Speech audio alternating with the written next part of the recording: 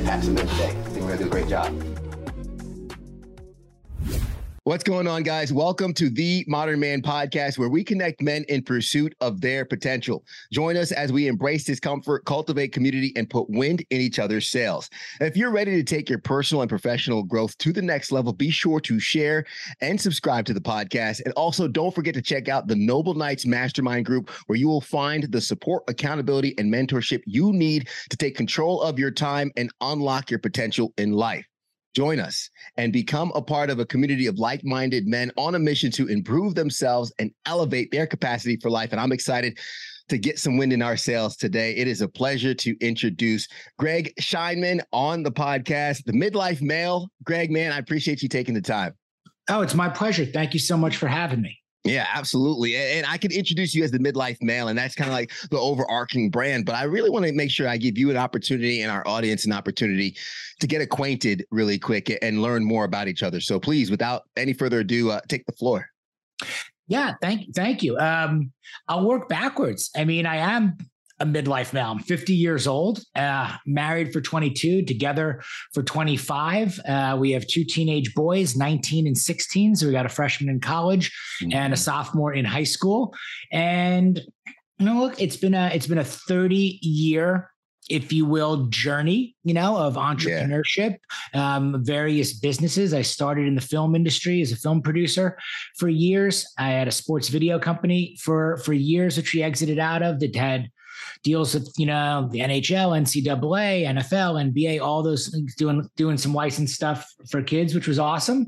I spent 14 years in the insurance and risk management business, building up a large firm, which ultimately we sold at the end of 2020, where I dealt mostly with the cool stuff in a way that you like, if you can eat it, drink it, work out with it, all the stuff that we're into. I worked with a lot of amazing brands and entrepreneurs and businesses in that field. And, along the way, I've always enjoyed being creative and having conversations and embracing curiosity and listening and learning from guys that were out ahead of me. And really that's kind of how I got here. I started a television show years ago in Houston where I hosted on PBS for a while, and that was interviewing entrepreneurs and risk takers. It turned out that those conversations were becoming deeply personal.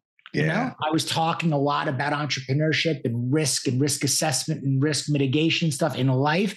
And it turned out that you can apply that everywhere. And that's where the conversations were headed. And I started writing about those conversations, which became the newsletter. Ultimately, it became the podcast. We combined the two and it became a book, which has become a bestseller as of November when it was released. And now I'm out there speaking to companies and groups and organizations, along with coaching guys one-on-one. And it's been a lot of fun. It's been very rewarding. It's been a lot of fun. And really the mission is to help men maximize middle age, to stop seeing aging as something to fear, start seeing it as something aspirational, believe that our best days are still ahead of us. And let's get serious. Let's live better and longer and happier and healthier and wealthier and have more fun. Whether you're 40, 50, 60, we got a lot of runway ahead of us. Yeah, I love it because, and this is something I'm going to say where old Ted wouldn't say this because I would be afraid of sounding conceited or afraid of sounding, full of myself. But I'm never going to forget when I was young, I was 22, 23, and there was an older gentleman who said, man, just wait until you get 30. You'll have a gut like me. I'm knocking on the door of 35. And right before sitting down on the podcast, coming out of the gym, I just sent, my wife a shirt off picture because my abs are out and, my chest is plump right after a workout. And something we have in common is I barely wear a shirt at home. You say you barely wear a shirt when you're working out, and I'm knocking on my mid 30s, but there's something that I feel like society has put out to us that as men, when we get into our 30s or when we get into our midlife, it's all going downhill. What happens to us in our 30s that scares men so much? Yeah, you make a few great points here, and we can kind of touch on all of them. One of them, I think, is this kind of conformity, complacency, redundancy, that seems to take over for men. There's this path, of what it's supposed to look like. You know, you go to school and you graduate, you know, and then you get a job and you got to work. Obviously, you got to work that job, and then you're supposed to get married, and then you have kids, and you're supposed to get promoted, keep working, and this hustle and grind and 24/7, and this metric of success for men, you know, is salary and title, you know, typically, you know, and we tend to fall into what I call the over-indexing trap. You know, we put a lot of eggs into that basket, you know. And what happens there is other things fall by the wayside. You know? So let's say our health and our fitness, you know, are also at the same time our bodies and our metabolism and everything is starting to change. So you're not responding as well as you used to. You used to maybe in your 20s be able to eat whatever you want or go out drinking and still be able to hit the gym the next day, or you're not going to, you know, lose your abs. Well, that's changing, you know, in your 30s and beyond. And something's got to give, you know, somewhere. So I think a lot of men fall into that. And here's the other troubling part. That conformity, complacency, redundancy, mediocrity, all that, it loves company. So that's what the masses look like. Expanding waistlines each year, you know, you give up some of your hobbies, your healthier stuff. You start maybe, not that there's anything wrong with it, maybe you're playing a little golf and you're having a drink, you know, at the 9th hole, and then it becomes every hole, and then 18 holes, and then 27, you know, and you're building your career. Maybe you're taking people out to dinners, you know, and you're networking. And think about what all this, you know, really looks like. Doesn't look super, super healthy.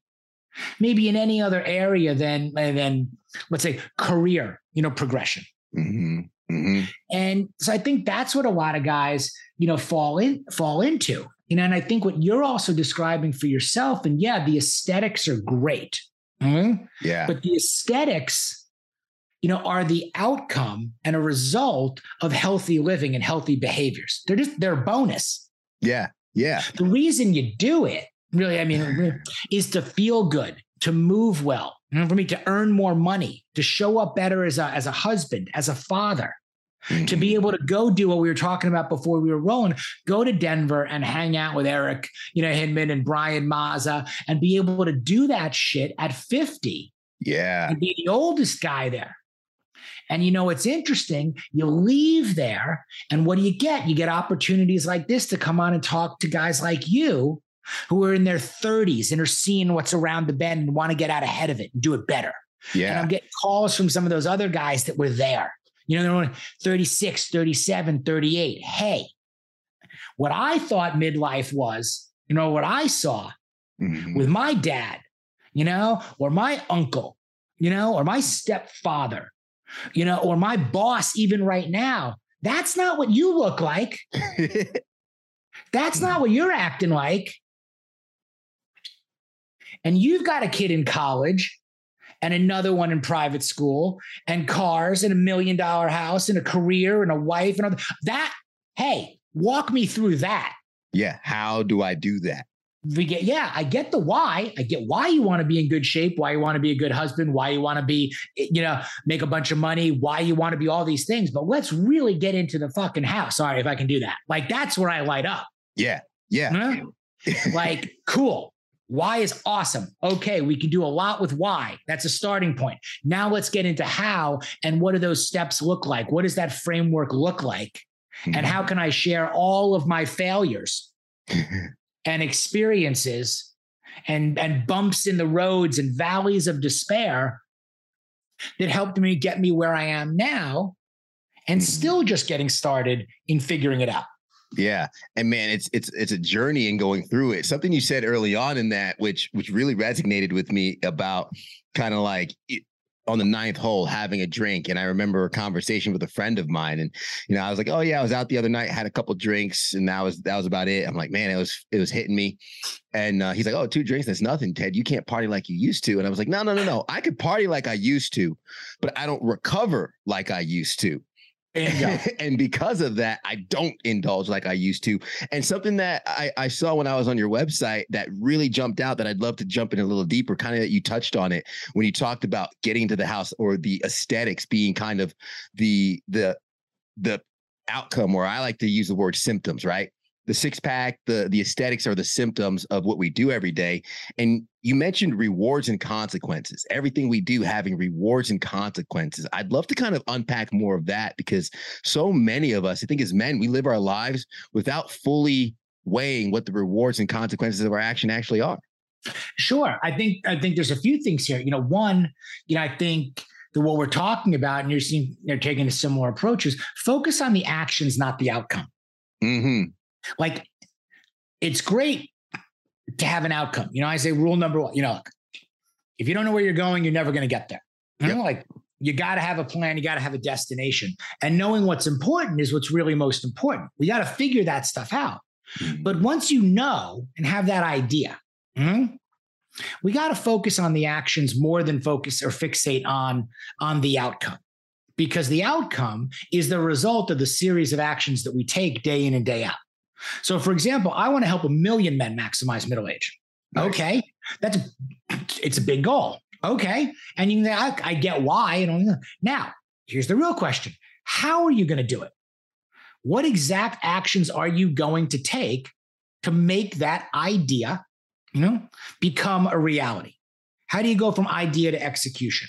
So now we got to work backwards, man. We got to reverse engineer back quarterly, monthly, weekly, daily, down to what you're doing. Okay.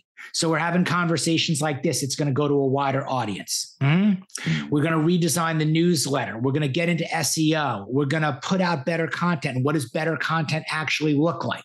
How are we going to turn pro? We're going to be out there speaking. So what does that entail? Whether it's a speaker's reel, whether it's which kinds of organizations and groups, you got to really get into the details of what it looks like. And it's in every aspect of our life. How much time does that take? How much bandwidth? You talk about having a couple of drinks, and the issue is not having the couple of drinks. The issue is not recovering well the next day. Mm-hmm. So now it's eating into your time. It's eating into your productivity. It's eating into your performance. You go back to risk reward, or better one or better two. Which one is better? I'm not going to have the couple of drinks because I don't want to blow the next day, because it takes me away from my goal. It doesn't get me closer to it. It gets me farther. Yeah. I can see that. I can make sense of that. Maybe one is okay. Maybe earlier rather than later. All of these other things. But we get back to actions over outcomes. And to your point there, produce more than you consume. You can say it's about a drink. You can say it's about anything. But here's I'm trying to spend my time producing, more of my time producing rather than consuming. There's a reason they call them followers. Mm-hmm. So not only the guys that I'm looking at, the ones that we're talking to, and it's great to be supported. I wish they would change that from like followers to something else, like supporters, or people that like you, or something, But the reality really is the majority are followers. Mm-hmm. And they are consuming way more than they're producing. And the guys I'm looking at, whatever age, stage, or even gender, women too, like they're producing way more than they're consuming. They got the blinders on where they're going and their goals and their challenges and their resources and where they're headed. Mm-hmm. And they say thank you and they're grateful for all these and all the other, but they're moving, Yeah. What would you say to someone that might have a hard time transitioning from the consumption to the production? Where I find myself, one of my issues and my big problems, I know a lot of people see the bookcase behind me. I love absorbing books. I love absorbing knowledge.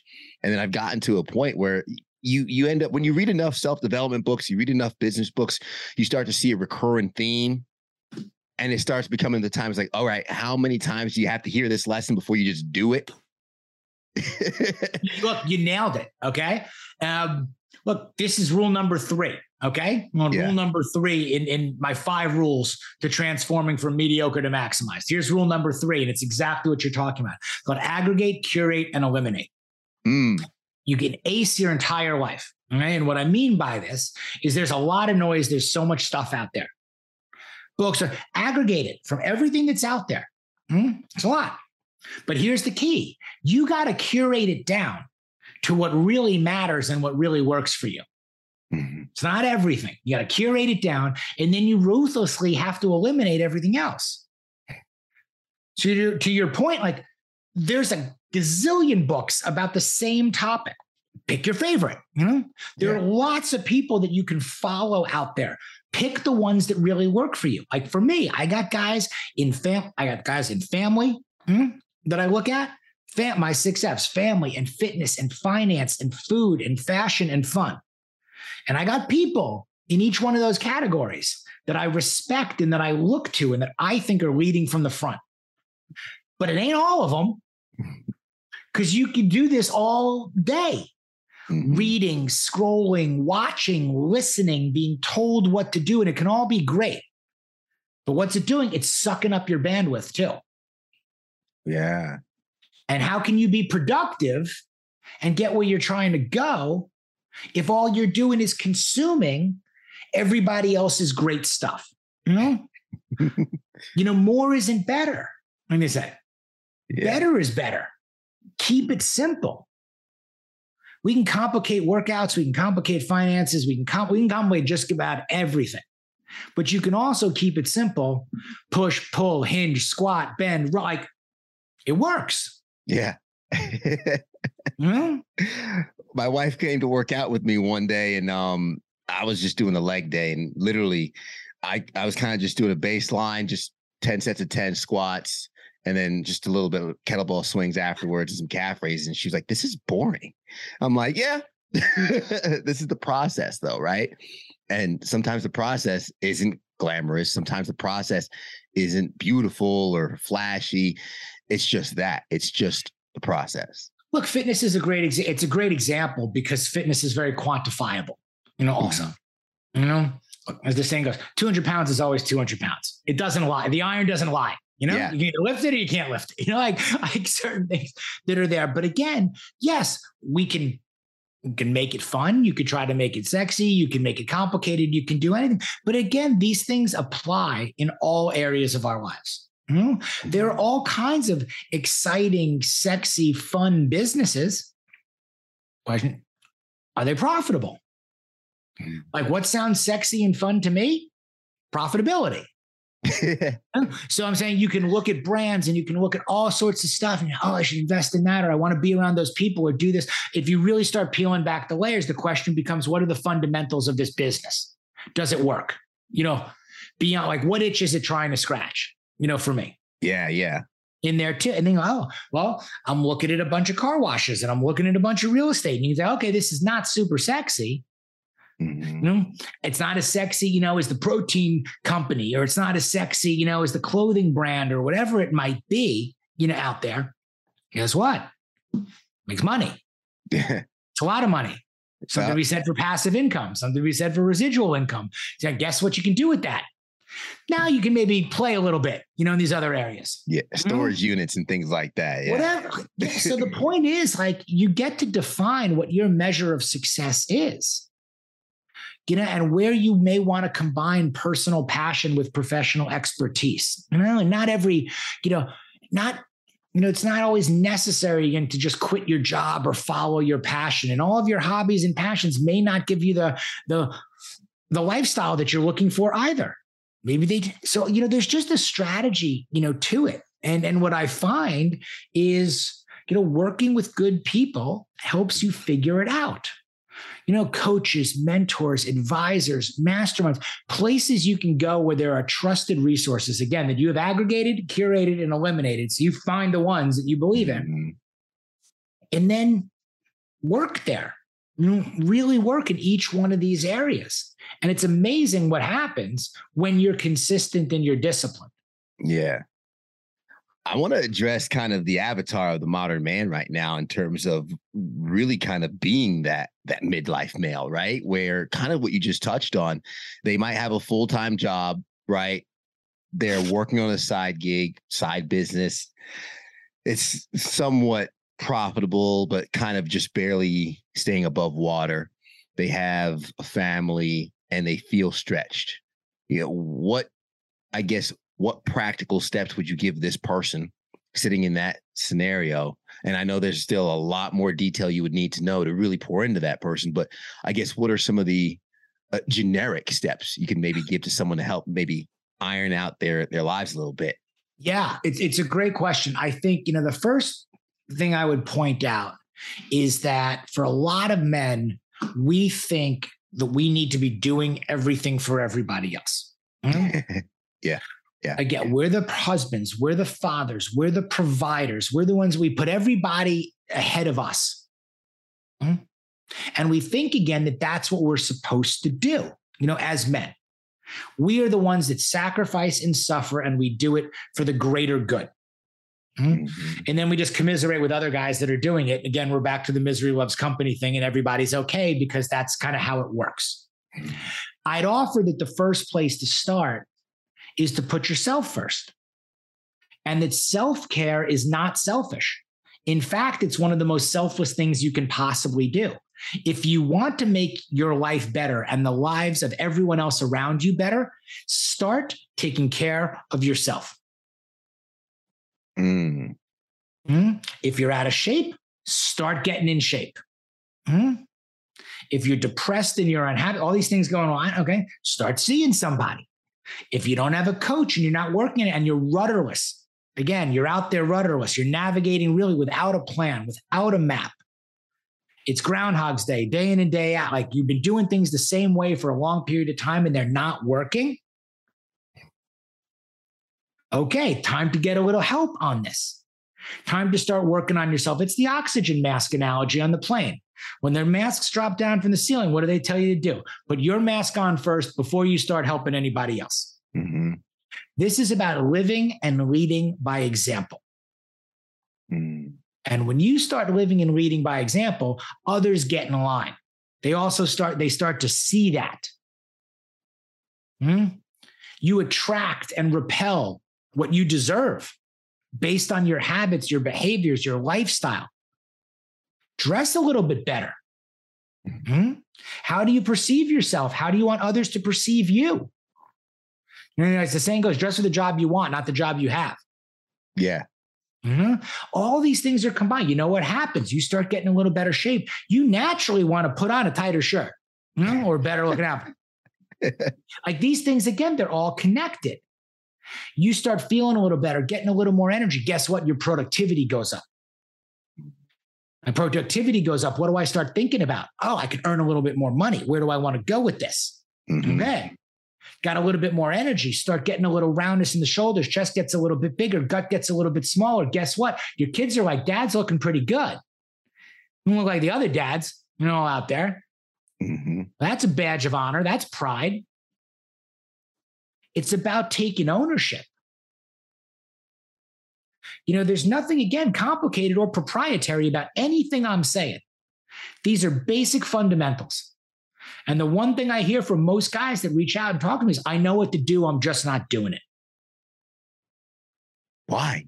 Why aren't we doing it? Lack of preparation, lack of consistency, lack of accountability. And when I say consistency, everybody is consistent. The majority of men are just consistently making the wrong choices. So that's where we got to start flipping the switch on that. Everything we do is a choice. So you're choosing mediocrity. You're choosing conformity. You're choosing not to go to the gym. You're choosing to go to the drive-thru rather than preparing a meal.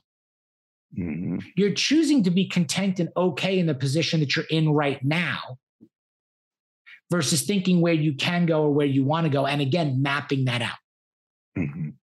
Because what I believe, and having seen a number of sides of this, I believe that anything you want in life is not only possible, but highly probable if you start doing the work.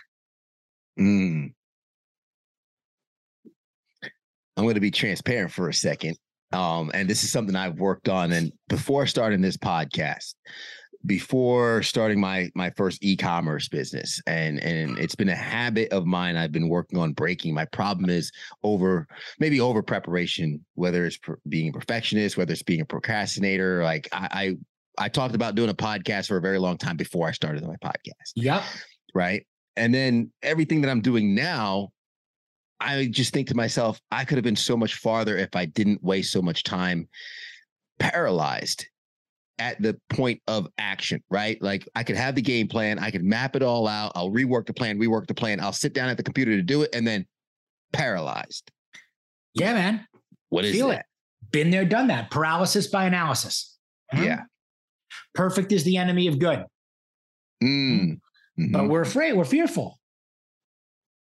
Look, it's scary to start something. It's scary to put yourself out there. There are more reasons not to do it than there are to do it. Yep. You're going to have more people telling you it's not going to go well and all the reasons why you shouldn't do it that are telling you, you know what, you should do it. And we get paralyzed by that. We're not ready. It's not the right time. It's never going to be the right time. And we are never going to be ready. And the answer is just start. You just start putting one foot in front of the other. Do 1 rep. Next day, show up and do 2. Drink 1 less Diet Coke today than you did the day before. Have 1 healthier meal. Have 1 conversation that you recorded, and now you can call it episode 1 of your podcast. Yeah. And often we take these other steps to kind of like, of all the things we need, to get started and everything. I got to get the right microphone. I got to get the right microphone, and I got to get the right setup, and it's got to look like this guy or this thing that I see out there, this vision. And then we spend and we invest and we do this. No, try it the other way. Again, just go back to starting. Record it on whatever you got, Pick up whatever's heavier than the thing before, now you've lifted something. Yeah. Go for a walk right out your front door. You don't have to plan to go to the track, to go to the park. There's someplace you've never gone to before. Just get out the front door. Put $1 into savings instead of going out and buying something from some ad that popped up on your phone today for the retail therapy dopamine rush. Start asking yourself that better 1 or better 2 question. Do I put $1 into savings, or do I buy this thing today? Do I kiss my wife, in the morning before I get out of bed, or do I ignore her, take her for granted, and just get off and go to work? Do I leave work early to go catch my kid's game? Do I eat? You can make better 1 or better 2. We know the answers to the test, man. Yeah. And you start making better choices the majority of the time, the majority of your life starts to get better. They're directly related. And then the interest starts to compound. And now you've got momentum. And when you've got momentum, you start getting support. You start getting the clients you deserve. You start getting the friends you deserve. You start getting the opportunities you deserve. Mediocrity happens by default. Maximization happens by design. That's what we're talking about. Something crazy and amazing that you just said about one of the choices of waking up. Do I kiss my wife before I leave, or do I take her for granted? I wake up at 2:20 in the morning, and those that listen to the podcast know that, right? My wife is mostly dead asleep next to me. Now, my habit is my alarm goes off and I don't hit the snooze button. That's one thing I always talk to guys about, is like, one of those things I practiced to start my discipline was no snooze button. Wake up when I say I'm going to wake up. 2:20, my alarm goes off. I'm up. I hit it before my wife even hears it. There's also times I'm waking up at 2:19. I'm turning it off before my alarm goes off because my body's just programmed now. But my second thing I do is I roll over and I give my wife a kiss to kind of whatever. Sometimes it's her shoulder, sometimes it's her cheek, sometimes it's her arm or it's her hand. But here's what's crazy, Greg. If I don't, she knows. She knows if I don't kiss her before I leave. Well, it's a habit and it's a behavior and it's a gesture. Okay. And it has meaning, and it's something between the two of you. Look, no matter what time our kids come home, and our kids are older now, what's the rule? The rule is no matter what time you come home, you've got to come into our room, and we need to just know that you're home safely. Yeah. It's a rule. It's an unbreakable rule. just enough to nudge us, wake us up, acknowledge again. We need to know that in order to sleep better. Same thing about waking up and what it is. Mm-hmm. Now, I got a question for you, if it's cool. Like, please, yeah. Why do you? Because I'm just curious. Why do you wake up at 2:20 in the morning? Like, okay, well, I'm just curious. Like what you do. I don't know a whole lot about you, but where I'm going, like, everybody does things differently, and I'm always fascinated about how people do things. Why do you wake up at 2:20 in the morning? So my day job or morning job is I'm a meteorologist. So I'm a morning meteorologist for the local news station. Okay, which I'm thankful for because that actually puts a lot of structure into my life. I'm up at 2:20. I'm out of the door by 2:30. Because of that, my suit, my outfit, my day's all planned out the night before. I'm a well-oiled machine. I get out of work. I come home. I came home. I did a cold plunge. I worked out and came back. My gym bag was already packed, everything. I was already prepped for the podcast. So that's usually how my day runs. I'm up at 2:20 and I know what my whole day looks like until 5 p.m. when my wife comes home. And then I spend the rest of the night with her before I go to bed at 7:30. Amazing. No, thank you. Thank you for sharing. I didn't know that. And here's where my point, because I see the Emmy in the back. Okay. What market are you in? What station? Charlotte, North Carolina. So top 25 market, major market, 22. Soon to be top 20 because it's a transient city and we're growing pretty fast. Awesome. I spent some time with Post Newsweek and their station group, and then with Belo and their station group, doing a bunch of different marketing and non-traditional revenue for years. I love the business. Now you're right. Like the schedule and the discipline again about when you need to be there, when you need to be on air, when the news got all of those creates it can create a great framework. But where I was going with this and why I was also curious is that, again, there are lots of ways to be successful. You're not throwing out 2:20 in the morning. Okay? You're like, hey guys, the only way to do this is to get up at 2:20 in the morning, and here's how you do. Again, just like I'm not saying, listen, the only way to do it is to wake up without an alarm clock and to do this. There's not one way to be successful. Mm-hmm. What's critical here is that you have to figure out which way works for you to be successful based upon what you have in your life, obligations, responsibilities, everything else. And then back into it, start figuring it out. Mm-hmm. Now, you live a different life as a meteorologist. Mm-hmm. Yeah. There's only one 5 a.m. news. Mm-hmm. You don't put the 5 a.m. news on at 9 o'clock in the morning. People expect you're either there again or you're not. So it's that simple. So where do I exercise? What time do I have to wake up? Which means I have to go to bed at 7. Now, how many sacrifices does that take? And how many no's do you have to give when the people invite you out at night or for other things? Mm-hmm. How many ball games are you not going to, no matter who's in town, to play because they end too late? Yeah. Yeah. Boundaries there are just situations and circumstances that we can either allow to defeat us or define us.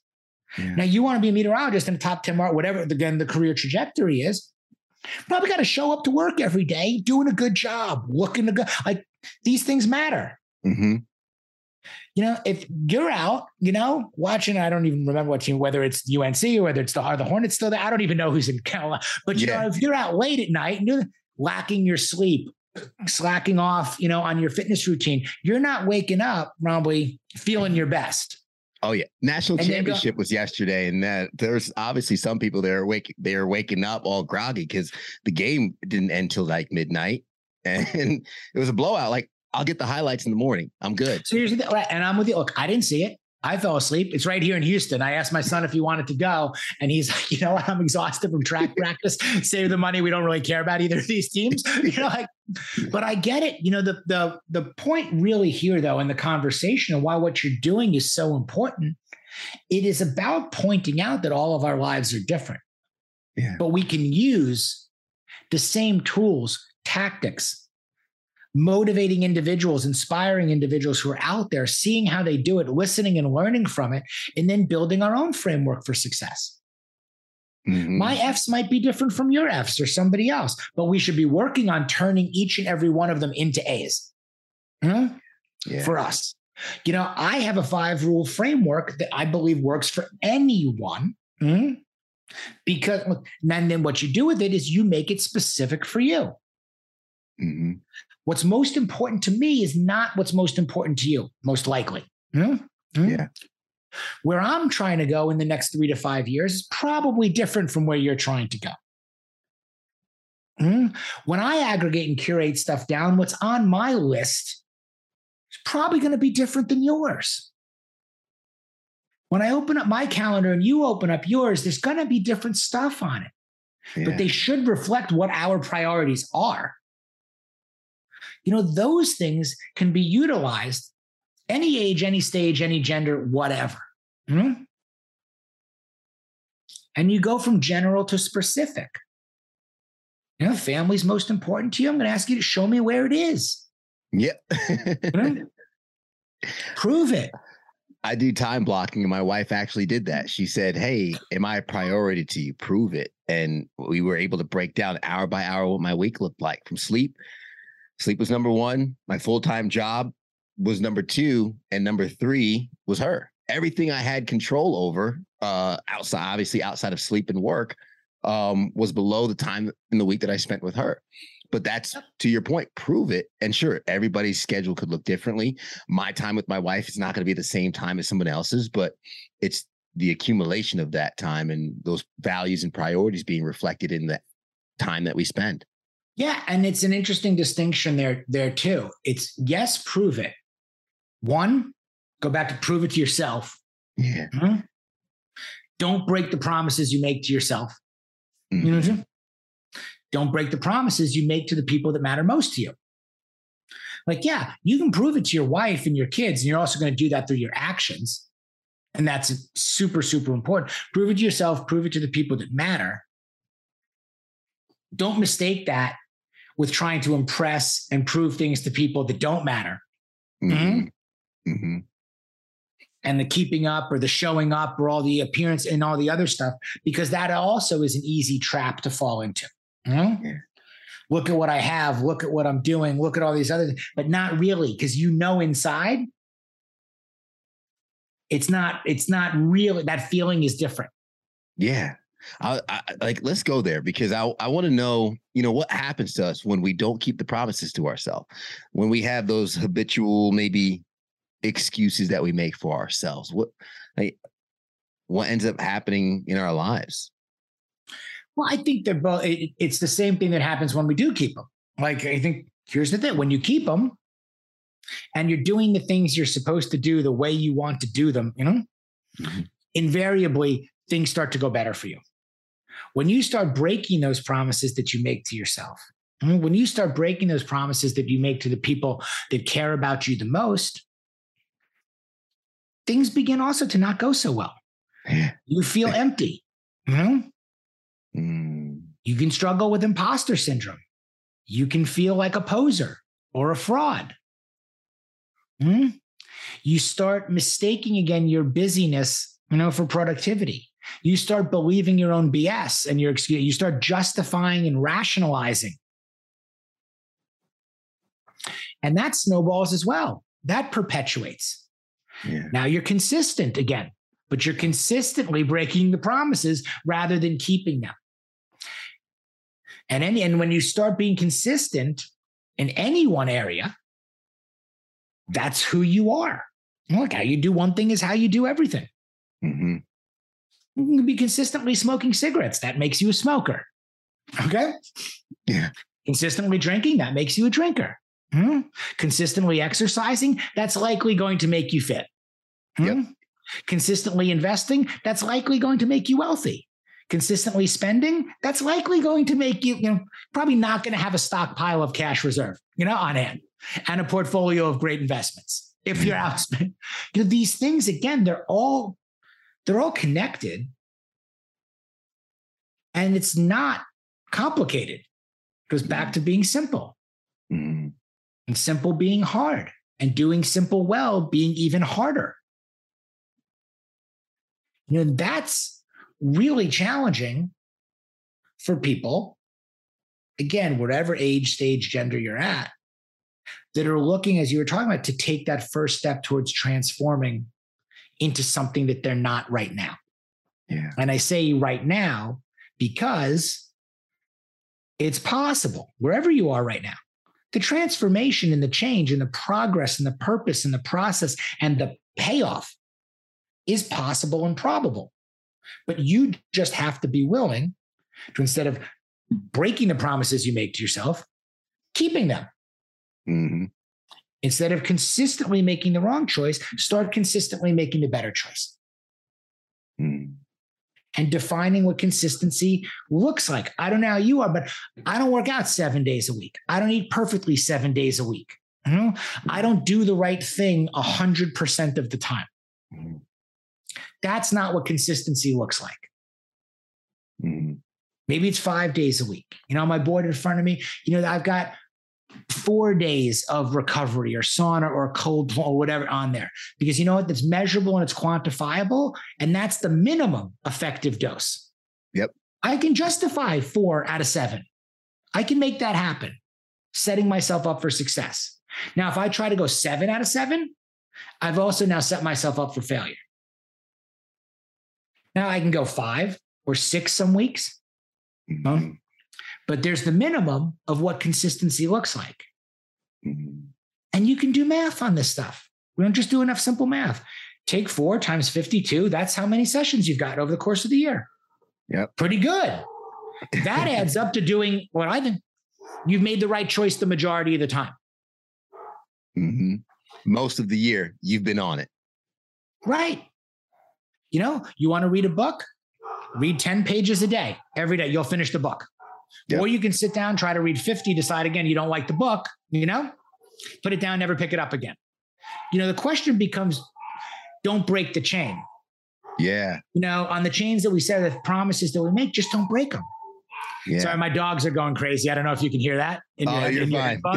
Okay. That means this happens sometimes when you work from home and like the Amazon guy shows up. This is real life. That's consistency. The Amazon guy shows up consistently at my house. That I can promise you. Mm-hmm. Yeah. And the dogs go crazy. Hey, that's the dogs doing their job. My pup Bruno does the same exact thing. When someone comes to the door, everybody will know it. But that's honestly, I love that, because that's the authenticity about working from home, being who we are. And because I'm a big proponent of being able to embed our natural selves in the things that we do. And one of my last questions here is, how can we bring the passion, authenticity, humility, transparency into everything we do? I know you're big about that and embodying that. Yeah. Look, it's challenging. It really is. It's coming at us from all sides as men about what we're supposed to be, what we should be, what we're supposed. Now the pendulum is swinging. We were supposed to be strong and not cry and not do all this. And then the pendulum swings to the other side. And now if you're not in a men's group and sitting down and exposing all your feelings, now you've got a problem for that too. Like there's a lot of this over-indexing. Yeah. In any one of these areas. What I like to say to this is the middle is the sweet spot. And it really is, whether we're talking about midlife or anything else, that the middle really can be the sweet spot. And the chasing authenticity, where authenticity does not exist, it's exhausting. We can feel it. You can feel it. When something feels natural, a relationship, a person, an environment, a shirt, whatever, when it feels like you, and when it starts to energize you or fill your tank rather than drain it. When the call comes through, do you want to answer it from that person or not? Or the client, we all know these. Lean into those feelings, track them, write them down, follow them like a storm, like in your business, and learn from all of this. And start leaning into the things that fill your tank, that bring you joy, that feel productive and healthy and enlightening and empowering. It's people, places, things, experiences. Start making your list of those things. And when you write them down again and you draw that line in the middle of the paper and you highlight, the ones, they add up. It starts to become very clear, who you are, what you like, where you want to be, who you want to be around. That vivid vision. Yeah. That maximized action plan, whatever you want to call it, starts to become much clearer there. And I think a lot of times as guys, we're just perpetually in motion. And what we need to do more often than not is sometimes stop, take a breath, take a step back, and let's look at this. Let's really think about this. Mm-hmm. Let's ask and answer the hard questions, like let's get raw in front of the mirror by ourselves. Like, okay. And if you're a men's group guy, great. And if you want to raise your hand and speak in those groups, wonderful. And again, and if you don't, that's also okay. Find your ways of expressing, who you are and resolving your own challenges, or get the help you need however you need it. Mm-hmm. Podcasts are great. Listen to them whenever, wherever you want to. Newsletters are great. One-on-one work is terrific if you don't want to be part of a group. Being part of a group is terrific if you do. Again, point being, lots of ways to be successful. One way to fail is to stop trying. Yep. So just start. Take that first, all the themes that we talked about have come full circle. Take the first step. Just start. Mm-hmm. If you don't like it, you don't have to do it forever. But also ask yourself, do I not like it because it's uncomfortable? Or do I not like it because it's forcing me to go places that I know I should go, or do things that I know I should do, and I'm still resistant? Because any habits and behaviors, good or bad, take time to break and take time to develop. Mm-hmm. So we just got to think about that. And more often than not, what's really helpful is support. Yeah. Yeah. And that's probably the biggest takeaway. If I don't leave anyone with anything, I spent a lot of time trying to figure it out by myself, trying to push the boulder uphill by myself, not asking for advice, not thinking I needed it, thinking I could solve every problem I was supposed to. And do. That's very lonely. And that's very slow. And that's very painful. And when you start actually looking at things the other way, what if I asked for help? What if I got some? What if I opened up to listening and what could happen then? Yeah. Yeah. Greg, this has been amazing, and I want to make sure that folks can learn more from you.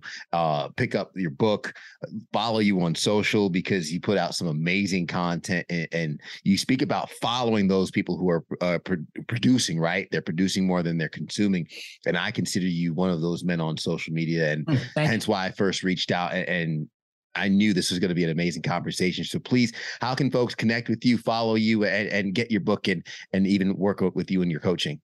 Yeah, thanks, Ted. Again, I keep it simple, so I'm easy to find.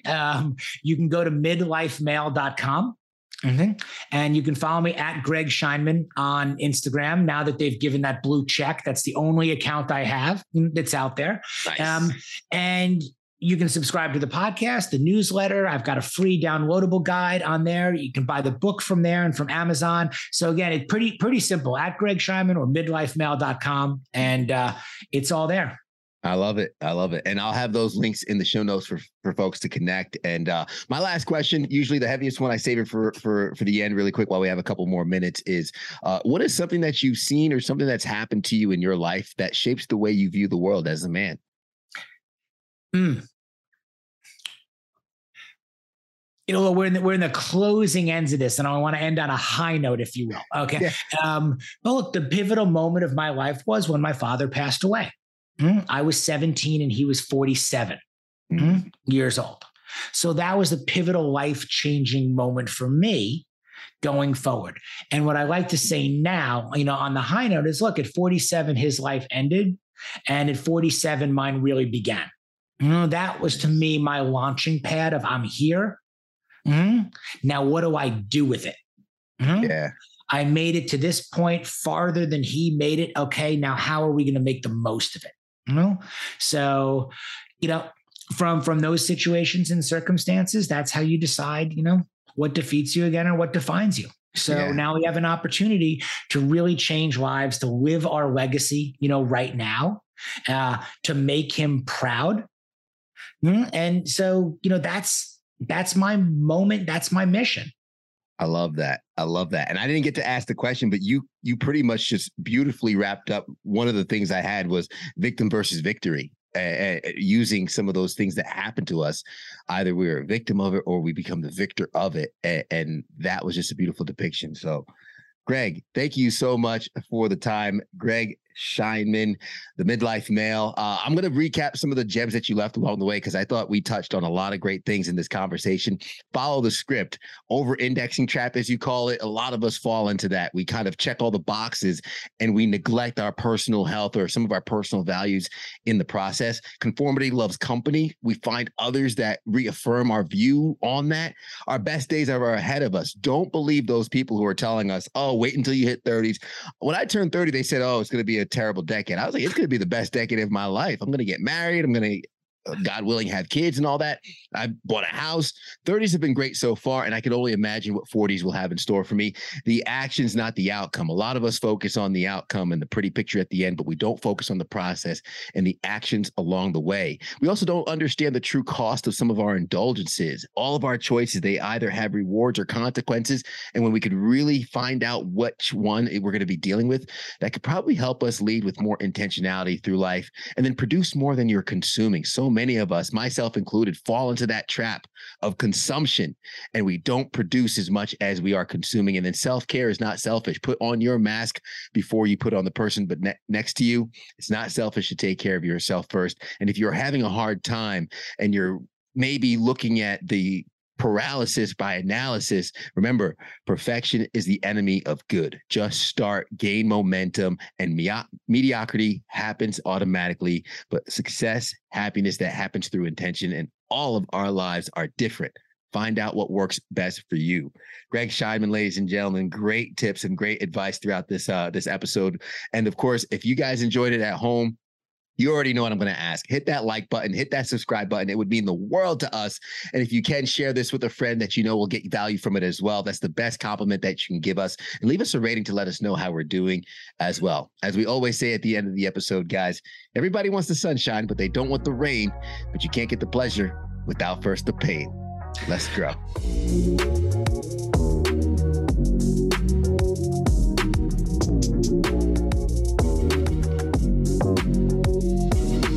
Let's impact some good today. I think we're going to do a great job.